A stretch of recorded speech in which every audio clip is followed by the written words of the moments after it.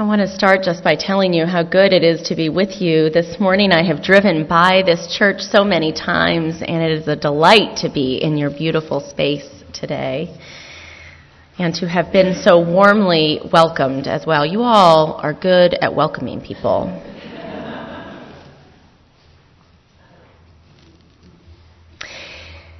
Well, I wish I could believe. Actually, I wish I had $1 for every time somebody has said exactly that to me, or something like it, or every time I have said it to myself. It must be nice to believe. I'd like to believe, like they do, but of course I can't. I think it's wonderful if you can believe, but this is a sermon about believing. And what that means in a liberal religious community, a community where, if it's anything like the community that I serve and most Unitarian Universalist congregations I've been to, a community where the scientific method is invoked about as frequently as the Bible. Is it half and half here, Carl? So what can belief possibly mean to us? Aren't we the fact people, the science people, the evidence people? Aren't we, as Robert Weston said in that beautiful reading this morning, aren't we the doubt people? In fact, some would say that we're the non-believers. I remember watching Barack Obama's inauguration 4 years ago, the first one, and the shout-out that he gave during his speech to the non-believers. I actually was watching it with my congregation, and so my congregation, which is an ethical society, not so different from Unitarian Universalist congregations, but even more on the humanist spectrum, my congregation had a little ripple that went through it. Oh, he said non-believers! Now, I have a couple of problems with that phrase, non-believers. The first thing is that it certainly doesn't encompass everyone in this community. I can guarantee that just by looking at the list of things you do here and the list of the kind of people that you are. We have folks in my community and in this community who are theists, who are agnostics, who are humanists, who are Buddhists, who are Christian. The other problem I have with it is I don't really want to be a non-anything. And then by its very definition, the idea of being a non-believer kind of constricts belief. You know what I mean? It constricts it to a particular set of Judeo-Christian values. It says that this is what belief looks like, and if that's not what you believe, then you're a non-believer. I'm not even sure that all of the believers think that that's exactly what belief looks like. In fact, I'm sure it's not. But for some of us, that shout out from President Obama was still exciting 4 years ago. The idea that there's some recognition that there are the nuns out there, not the nuns like the monks and the nuns, but the nuns, the nun, no belief, no religion. The idea that there are those of us for whom belief is not the most important thing. And so I would imagine that there are folks in this congregation that would resonate with what Friedrich Nietzsche said about belief and about faith. He said, faith, well, that's not wanting to know what is true. So in a community like this one, what can it possibly mean to have faith? Well, the congregation I serve and many Unitarian Universalist congregations answers that in a particular way. At the Washington Ethical Society, we say we have faith in human goodness. And you hear that in the Unitarian Universalist principles as well. We affirm the worth, the inherent worth of every person. That's where we place our faith. So the first question I have is what does that even really mean, to have faith in human goodness, in the worth of every person? It doesn't mean that everyone is completely good. The original Unitarian concept of the possibility of goodness, it was actually the original Unitarian heresy in the 19th century, as William Ellery Channing articulated it, was the idea that each of us had the possibility to grow in likeness to God, that we had the possibility to grow in goodness. And Felix Adler, who founded Ethical Culture, which is the tradition that I serve, now Felix Adler talked about the attribution of worth. He had a whole list, actually, in one of his books, An Ethical Philosophy of Life, where he talks about all the ways that he does not see people as worthy. That if you look at this person, they do not seem like they have a whole lot of worth at all. But that he affirms the existence of worth within them nonetheless. So that idea of faith on a one-to-one level, that comes in when there's someone who sits before you who you can't really figure out has any worth. It might be on the other side of the aisle, might be on the other side of the dinner table. And what we're called to do because of our faith is to look for that worth, to look for the divine spark within the flame of beauty and humanity. And even when we can't see it there, to believe that it's true. Frankly, to pretend that it's true, to tell yourself that it's true, and to have your actions follow from that belief. I think about our monks in the story this morning who believed that maybe Brother Grumpy was the Messiah. You never know. And since you never know, you might as well act as though it might be true. St. Augustine called faith, he said, is to believe what you do not see. The reward of this faith is to see what you believe. Like most acts of faith, believing in the potential for goodness in another person is much more about you than it is about them, about how you experience the world, how you experience the life around you. It's you that is changed by that faith. So what about the world? You know, faith in human goodness isn't just about the individual in front of you. It's about how we look at the world as a whole. These are hard times in the world. And they are always hard times in the world. Always the sorrows that we bring to a community like this show us the hard times we go through ourselves, the hard times that our country goes through. There has been over time a legitimate criticism of liberal religion and liberal theology that we hold an insufficient understanding of evil. One of the reactions of the neo-orthodoxy to the horrors of World War II was to say, you know, folks, this idea of the upward and onward progress of humanity that liberal religion holds out, that doesn't seem to be working for us. And I can resonate with that critique. It's important, I think, for us to consider what evil might be, how and where it lives. To see that inside each of us is the potential for great goodness, but the potential to go astray as well. And woe to any of us who forgets that all that is human lives within each of us.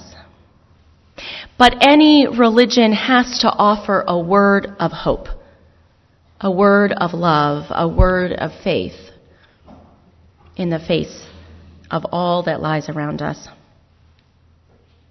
For me, this is where I am most called to be faithful, where I am most called to be believing. I've been thinking a lot about Martin Luther King Jr. this time of year, of course, and there are two quotes that I want to share with you. One from Martin Luther King himself and one that he quoted. That first one he quoted from Theodore Parker, a Unitarian minister in the 19th century and an abolitionist. And Barack Obama has quoted Martin Luther King, quoting it. I think it's actually embroidered on the rug in the Oval Office. But here's what Theodore Parker originally said. The arc of the universe is long, but it bends toward justice. I don't know if that's true, but I believe it. I have to believe it. There's another quote from Martin Luther King Jr., and these are his own words. He said that faith is taking the first step even when you don't see the whole staircase.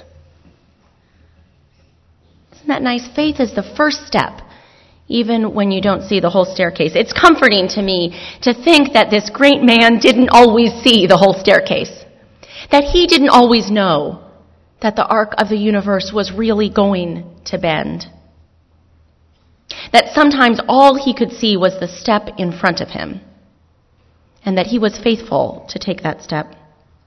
If you read some of Martin Luther King's work, you really see that idea of the next step and how hard he worked to find the next step and to take it. The organizing that went into his work. You know, it wasn't just great oratory, it was time in church basements and time getting people to show up and organizing where they would meet. The work that he did each step of the way without the civil rights movement planned before him as some great idea that he knew exactly how it would unfold, without knowing what would come after his life, without even being able to imagine it, still he took that next faithful step. But you know, in all of that organizing, in all of that work, is the potential for another failing in liberal religion, I think. And that's the idea that we are the shape of the arc toward justice. Of course, in some ways, it's true, and I do not want to get in trouble with your minister and have you think that I just told you to stop organizing and working for social justice. I did not say that. Don't stop. But in other ways, you know, I wonder. Even the most ardent of evidence-based scientists see that the whole is bigger than each of us alone, right? Sometimes I talk about the story of humanity, this great story we can't possibly see all of, that we each have a part to play in that story, that our part is making our little chapter more beautiful, our little chapter more just, but that we're hoping that we're going to make the whole story more beautiful, more compassionate, more just. So for me, that's another piece of faith. That the whole is not just bigger than each of us alone, but that somehow it's bigger than all of us put together, too. Bigger than all of us added up. I would say that this gives room for grace, for serendipity, for the unexpected and the wonderful to just happen somehow. It's a faith that it gets better, that we make it better, that we take those steps, but also that somehow it just will be one day. It will just be beautiful and love-filled. That the arc of the universe will someday bend so radically, so deeply toward justice. Voltaire said, faith consists in believing when it is beyond the power of reason to believe. And it is surely beyond any power of reason to think that one day we will be able to prove the neo-orthodoxy wrong. That one day no one will have to challenge me on my theology of evil because goodness has prevailed. But I want to believe it anyway. I choose to believe it, to act as though it may be true. And here is why. That belief allows me to live. It allows me to work, to organize, to do all the things that I should be doing if indeed the universe's arc is only up to us, to me and to you and all of us together. Some people do justice work, I think, from an experience of anger, of righteous indignation, of inequality, and the passion from that deep sense of justice. And that is a good and right reason to work for change. I get angry sometimes. There's plenty that's wrong in the world. But I know that I work best. I speak best and act best when I do so from a place of deep and heartfelt belief that it will be better. That what I want to see happen in the world is so right and so beautiful and so just that it simply cannot help but come to pass someday.